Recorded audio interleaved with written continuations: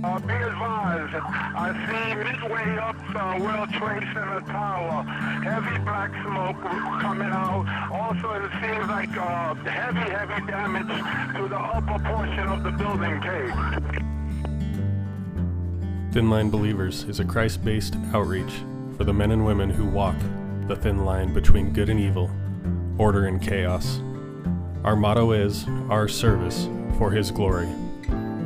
To the police officers, veterans, firefighters, corrections, paramedics, dispatchers, and whoever else may join us, we are so glad you're here. All right, we're on. Welcome to Thin Line Believers again. You got Adam this week. Steve's out with some personal stuff going on. But today I invited John Phelan on the show. John's a Bible teacher. He's a pastor here at West Salem Foursquare Church. I've been going to church here, I think, what's it been? 5 years now. And we've yet to have you on the show. I'm glad you made yourself available this afternoon, and I really appreciate it. Yeah. So, welcome, John. Thank you. I emailed you this week, and I know I kind of asked you if you'd be interested in the topic of grace. Yeah. And pun intended, you were gracious enough to join us for that topic. I thought I'd kind of explain my reason that I wanted to discuss this topic is because, I'm a type A personality. Same. Many people in law enforcement are, and as you know, this podcast is for first responders mainly, but for any believer really, and non-believer for that matter. But a lot of us are type A, like myself, and I think grace is important to all of us, but to me particularly because before I started going to church here, and it's all about the same timing, being a type A, I was raised in the church. I knew of the Bible. I didn't, read it myself as often as I should. I didn't have the relationship with God. And being a police officer, a lot of times, we're trained. This is how you take care of it yourself.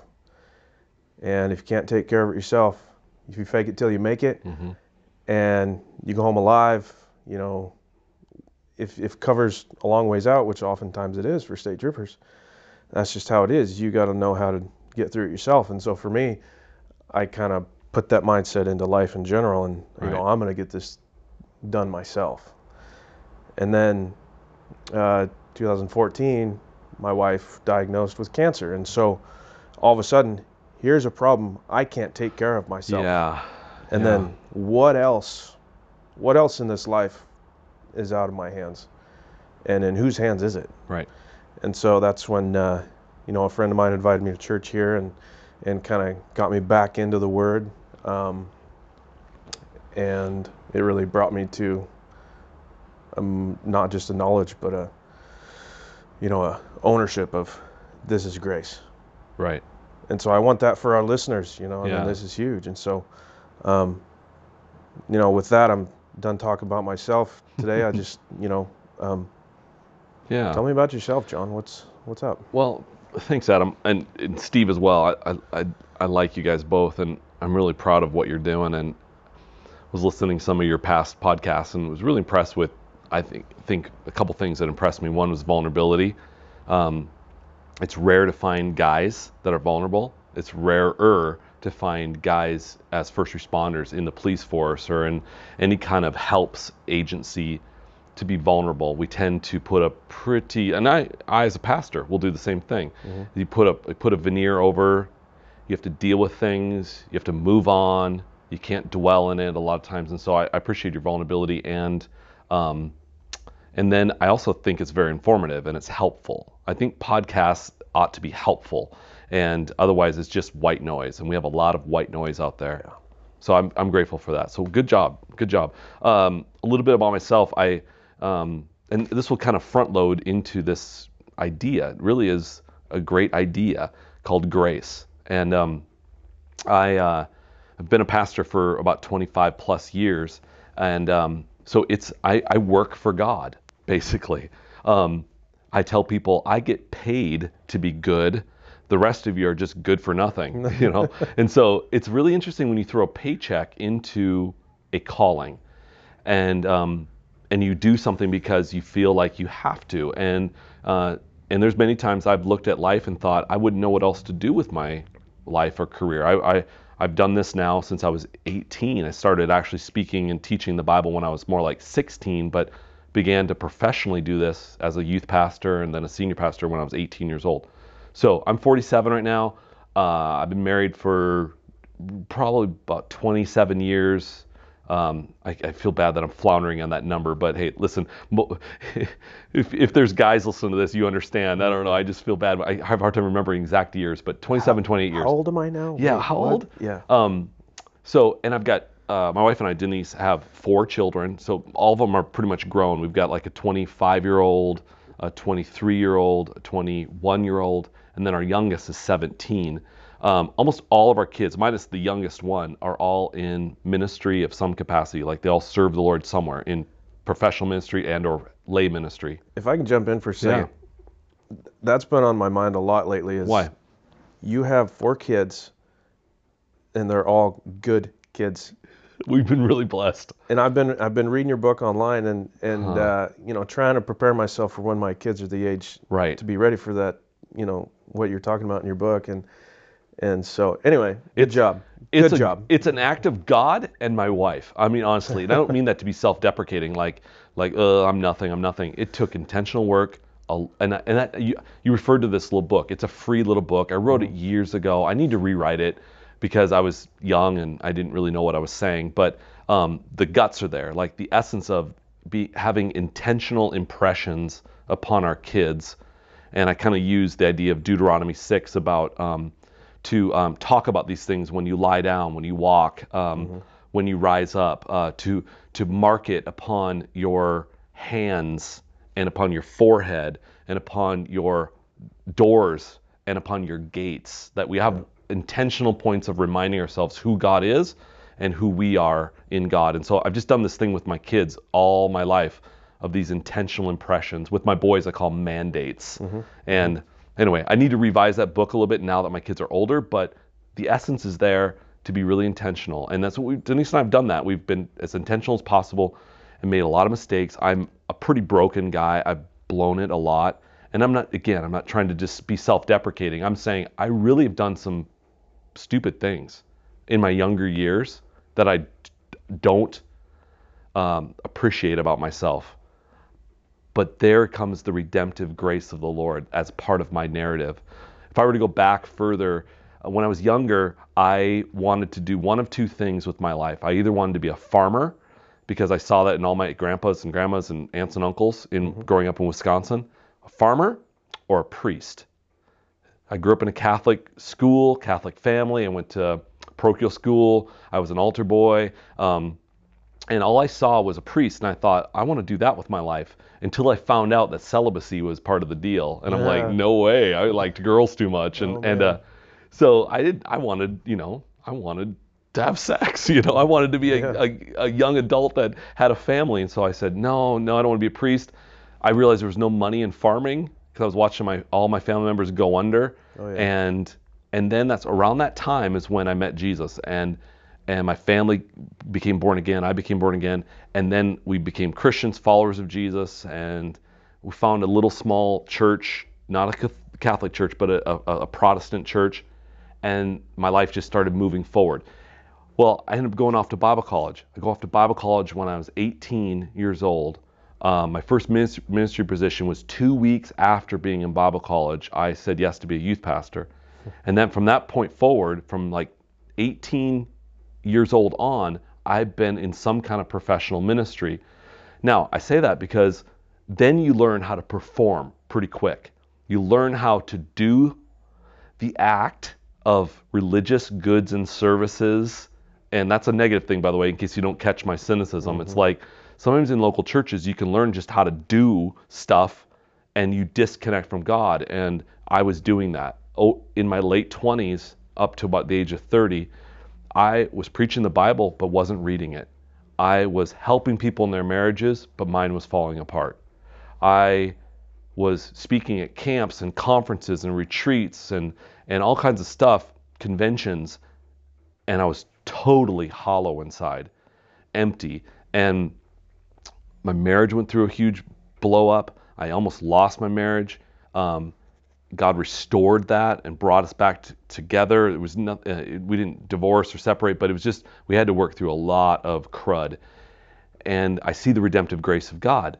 And fast forward further and get into my early 40s and just kind of have an emotional meltdown, for lack of a better word. I just was pushing into my mid 40s. Now I'm 47, heading towards 50, thinking, is this the rest of my life? I don't know if this is what I want to do with the rest of my life.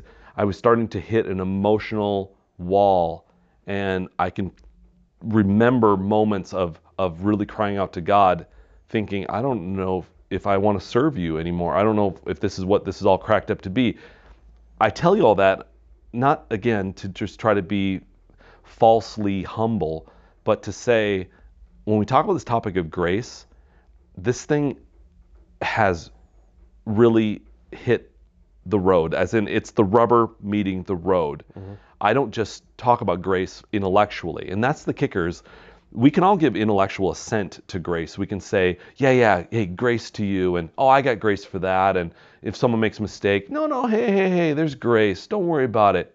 But it isn't until we really hit the skids and go, I don't know what else to do but fall onto the grace of God till it really means something to us, and then we're able to minister to others out of that grace.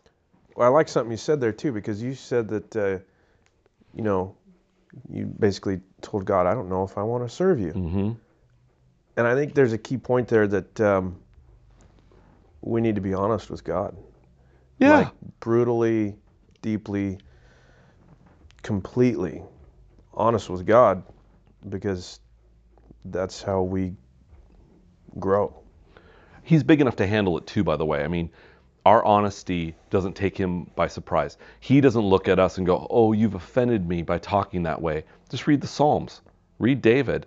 Read how he cries out to God. I mean, he says some pretty accusatory things to God, to his face in prayer and worship, that a lot of us don't know how to articulate because we think he's going to be mad at us.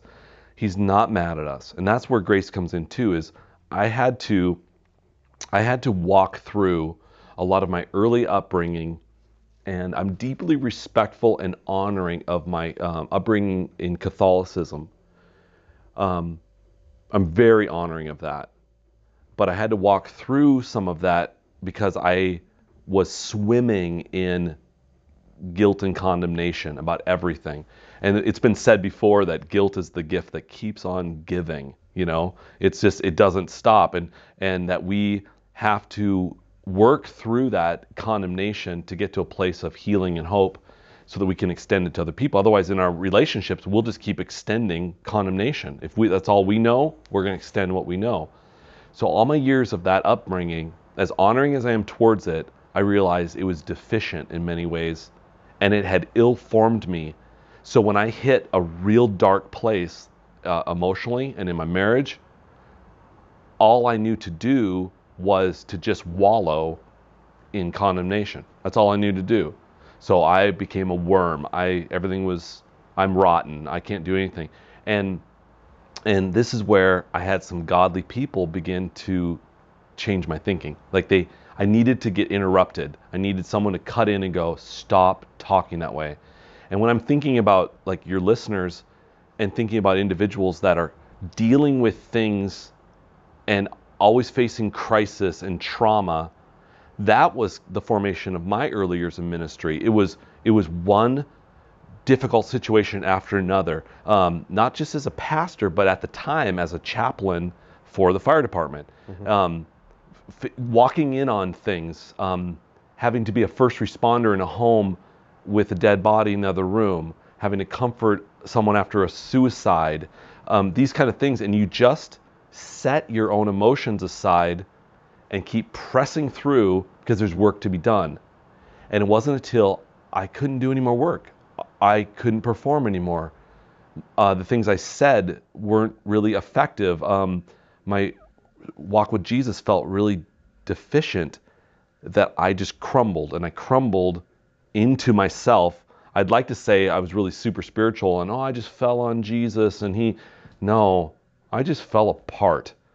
And that's where I was grateful to have some godly people, some good counseling, a wife that was really compassionate, and ultimately I had to rebuild my own spiritual framework, because my spiritual framework had been built upon performance ever since I was young.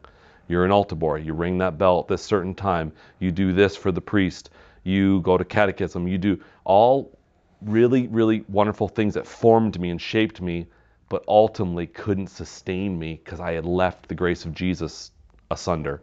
I had pushed it to the side. And I just thought, no, I can just ramp up and keep going and just get the job done. Early on in ministry, our church was exploding, and in different from the church I'm in right now, in the sense I've only been in really 2 churches. Early on, a senior pastor at 27 years old. I was the youngest senior pastor in our entire denomination, our Foursquare movement, and it was exploding, and it got away from me because my character hadn't been developed fully, and I was just living on my own performance. Well, when that crumbled, I didn't know what else to do.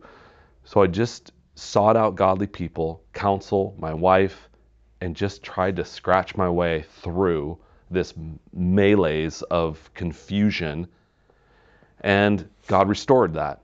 Fast forward to another 10 years later, some emotional things that just fell apart were on the death of my mom, struggles with my dad. I mean, just some different things like that. And just my kids were getting older, I was empty nesting and all kinds. And I just was like, I need another wave of your grace, God. I don't know what else to do this. I can't just ramp up and try to perform again. So here we are, type A people, Adam, you and I.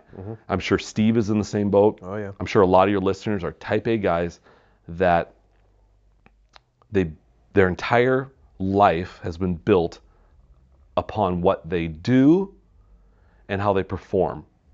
The grades they get, the marks they get, the promotions they get. And that's what I was experiencing in my life, was everything was up and to the right, always growing, advancing. You know, a pastor at 20, senior pastor at 27 in growing church, but a smaller one, and then asked to come here to Salem, Oregon at 37 years old to take a church that was double, if not triple the size of what I was previously in. Everything was about just up and to the right, up and to the right, up and to the right. And then you start realizing this performance isn't going to sustain me, because when this all comes crumbling down, which it will, it always does, who do I fall on? Who do I lean on? Who's really got me? And this is where the subject you've asked me to talk about today is so real for me, because grace was all I had. I actually changed a lot of my thinking about the Bible. I mean, the person of Jesus started looking different for me. I started recognizing that word was found all throughout the scriptures. Like all Paul's writings, he begins almost every one of his letters with grace and peace to you in Christ Jesus. I never saw that before, that he was extending grace, extending peace. I always looked at the scriptures through, and here, okay, this is the paradigm I was seeing. I always looked through the scriptures through the lens or the paradigm of blessing. Like, man, this is how God wants to bless you. And you're looking at, and I was never into the prosperity doctrine, if that's even a thing that people are familiar with, but I would always just read the Bible like, oh man, this is what God wants to do for you and do for you. It was all about performance. Yeah. And then I saw something different in my mid to late 30s where I'm like, no, he's extending grace and peace. Shalom, if you will. That word peace means shalom, and it means wholeness and completeness. And that was a whole different way to even read the Bible. And so now I read the Bible with less performance. I preach with less performance. I'm much more content in who I am because I know His grace is sufficient for me. So that's a great place to live. And I think about first responders and those that are constantly doing and having to perform.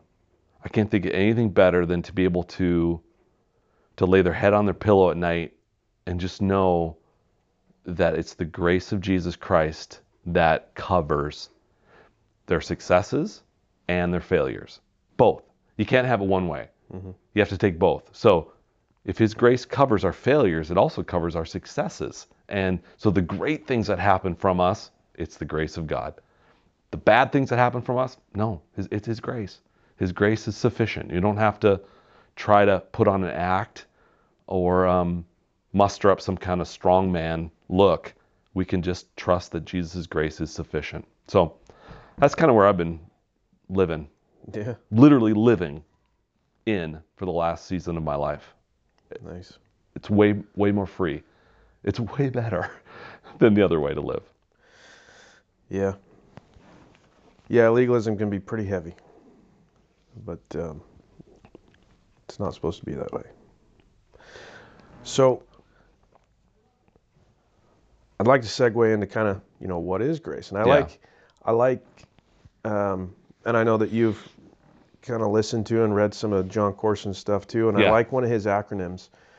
He uses the word grace, and you're going to know this. God's riches at Christ's expense. There you go. Did I get it? You got it. Nailed it. Yeah. God's riches. God's riches at Christ's expense. And I'm not the smartest guy, so acronyms, I need acronyms to remember. It's totally helpful. So, tell me about grace. Well, okay, I mean, a lot of smarter people than myself have tried, like John Corson and others, have given great definitions for grace. I don't know any necessarily off of the top of my head, other than I'm remembering of people that have talked about grace being unmerited favor. This unmerited, as in we did nothing for it. We can't. Okay, so that's one side of the coin. Okay, we didn't do anything for it. It's unmerited. It wouldn't be grace if we had to work for it. And Paul gets into this about grace versus works. And there's a lot of confusing things that Paul says about this. The Apostle Paul, mind you, says a lot of confusing things that leave us kind of scratching our head like, well, grace versus works. I mean, does that mean we don't do anything anymore? Do we become lazy? And I don't think that's it. I kind of illustrate this way. I mentioned I have 4 kids. My 4 children, now I have 2 with a third grandbaby on the way too. So we have 2 grandbabies and 1 more on the way. So let me use the illustration of my grandbabies now, because that's kind of once removed.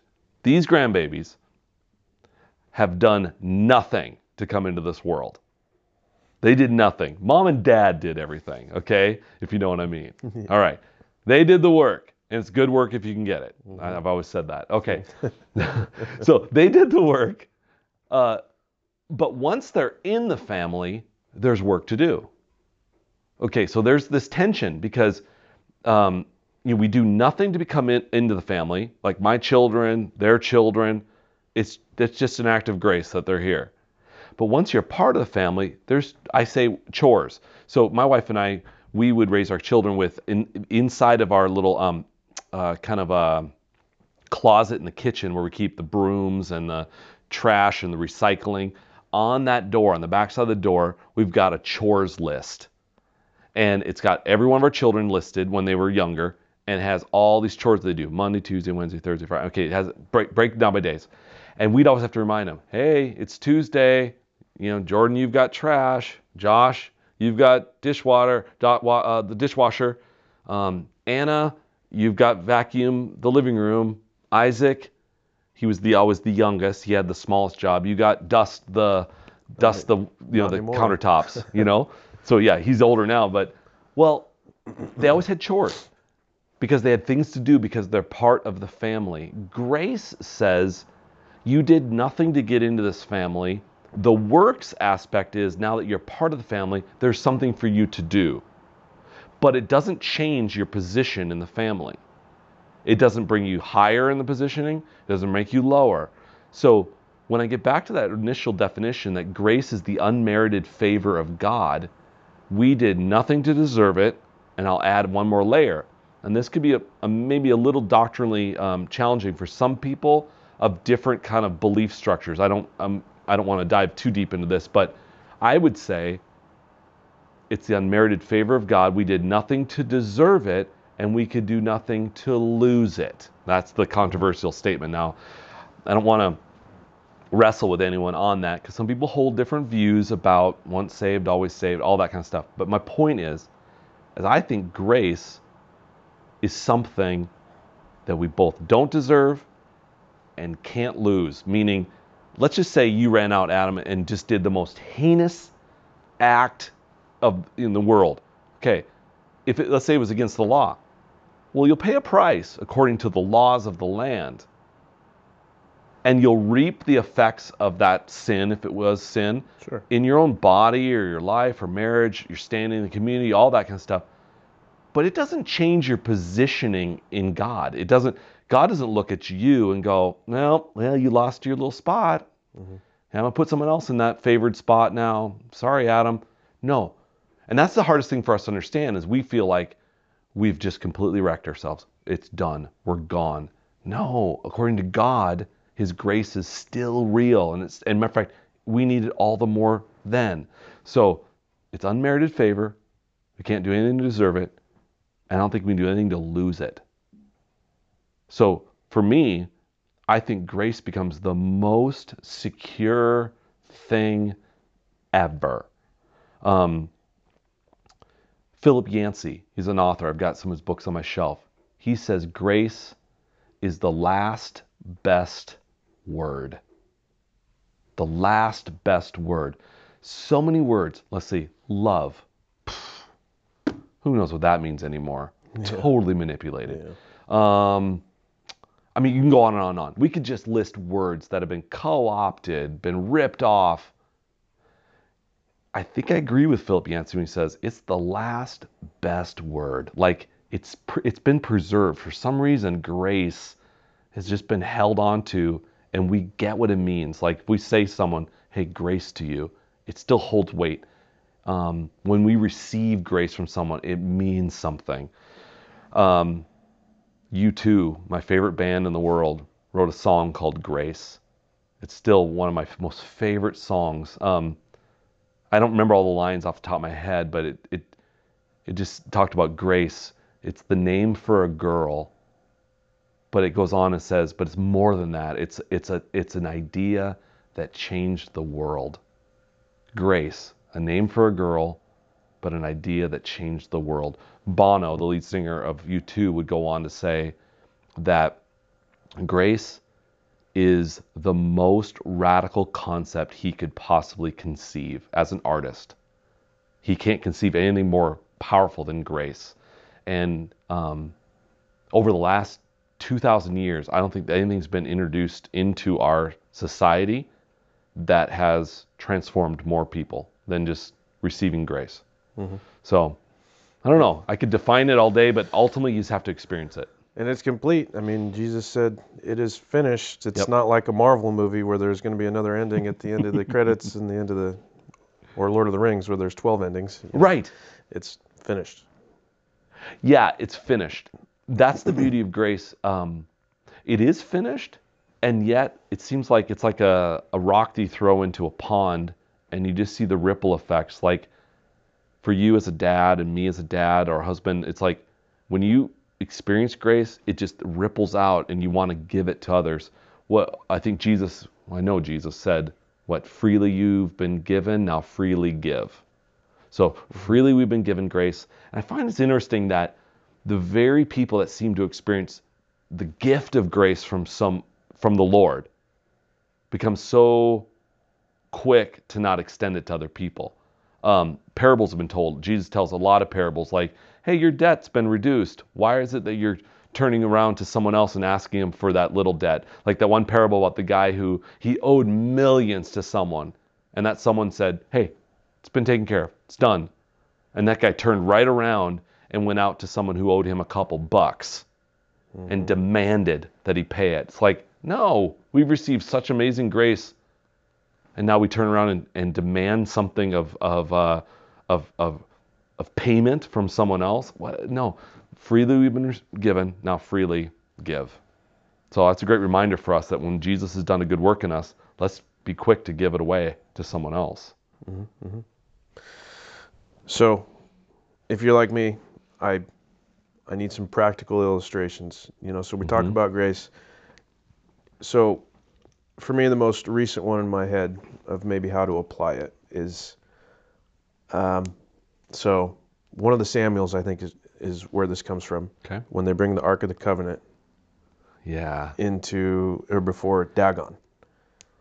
And Dagon, they come in the next day and he's on his face before the Ark of the Covenant, right? Right. And then they set him back up because, they have to actually physically put their God back up.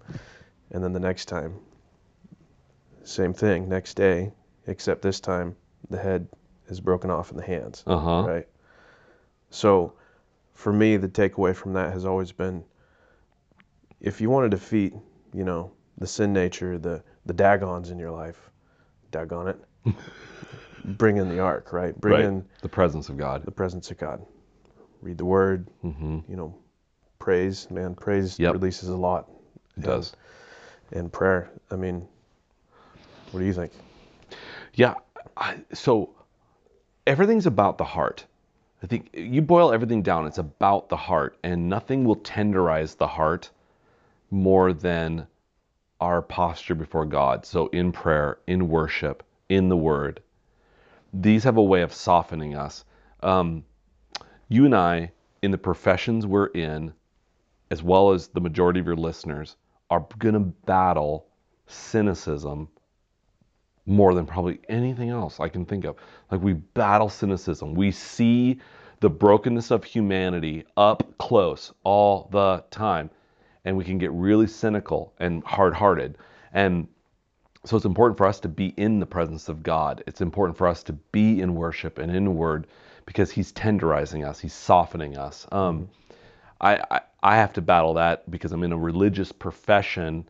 Again, like I used the phrase earlier, like almost a purveyor of religious goods and services. That's actually from an author called Eugene Peterson. And the idea is that you just get into this habit of just doing things, and certainly with first responders, it becomes a job, a task.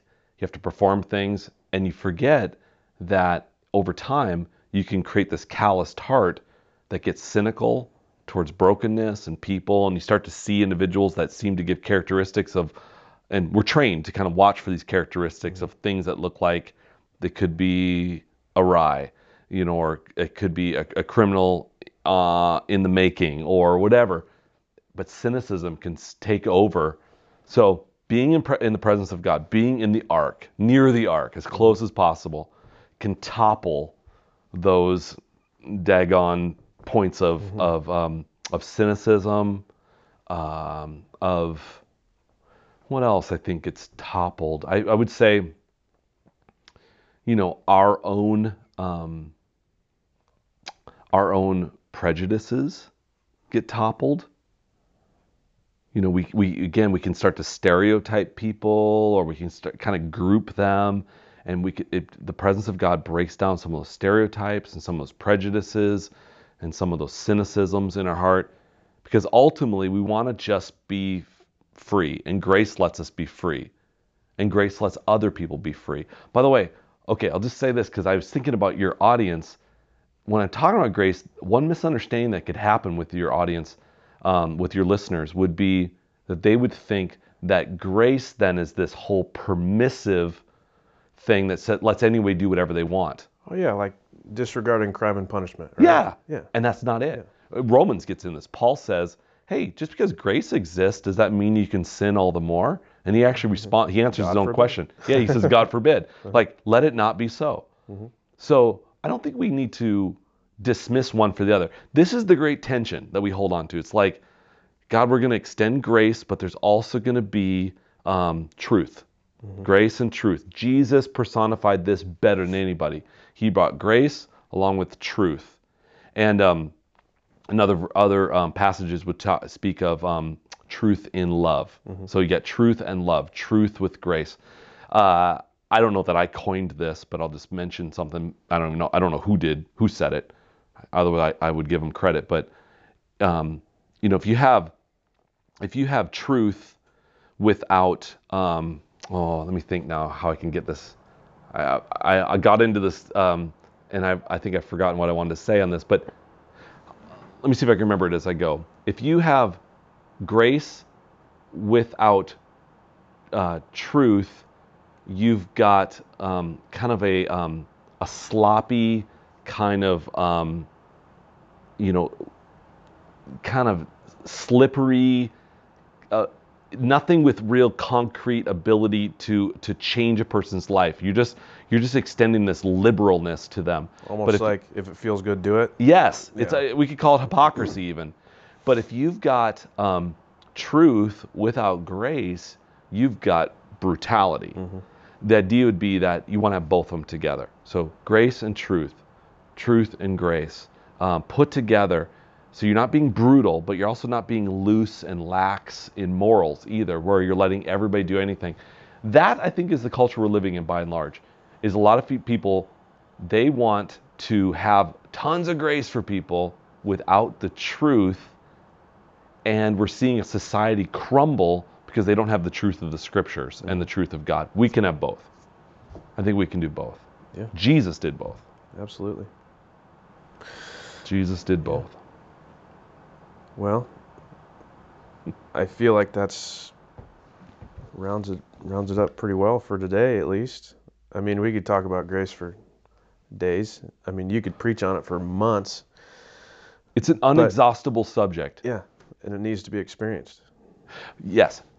So take it beyond just talk, and now ask the Lord. I think a great thing for your listeners to do next would be to say, Lord, how can I position myself to be in a place to receive your grace, so not being closed off to it, and then not only to be a receiver, but a distributor.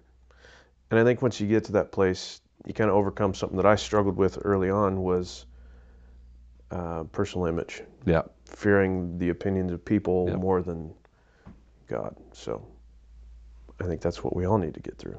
Oh, don't we? Yeah. Well, dude, I commend you because you're asking some hard questions, but you're seeking out answers. And so often I think we just ask the questions, but we don't say, Lord, now give us the answers. And I don't know that in this 30 minutes or so we've exhausted all the answers, but we certainly know the person we can go to is Christ, and that He has everything. His grace is sufficient for us. It's His grace and peace extended to us, and that's the person we've got to get to most. And for every one of your listeners, I would say, just run to Jesus. Run to Jesus. He has everything you need, and all grace is found embodied in that person. I like it. It's good. Well, thank you, John. Thank you, Adam. Appreciate you guys. Keep going. You're doing good work.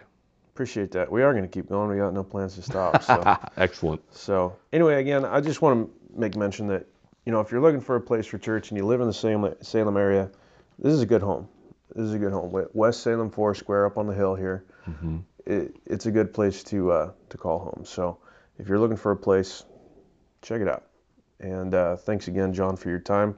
We're going to come back at you with some more hard questions. Great. So Love to. hope you're ready for that. Appreciate it.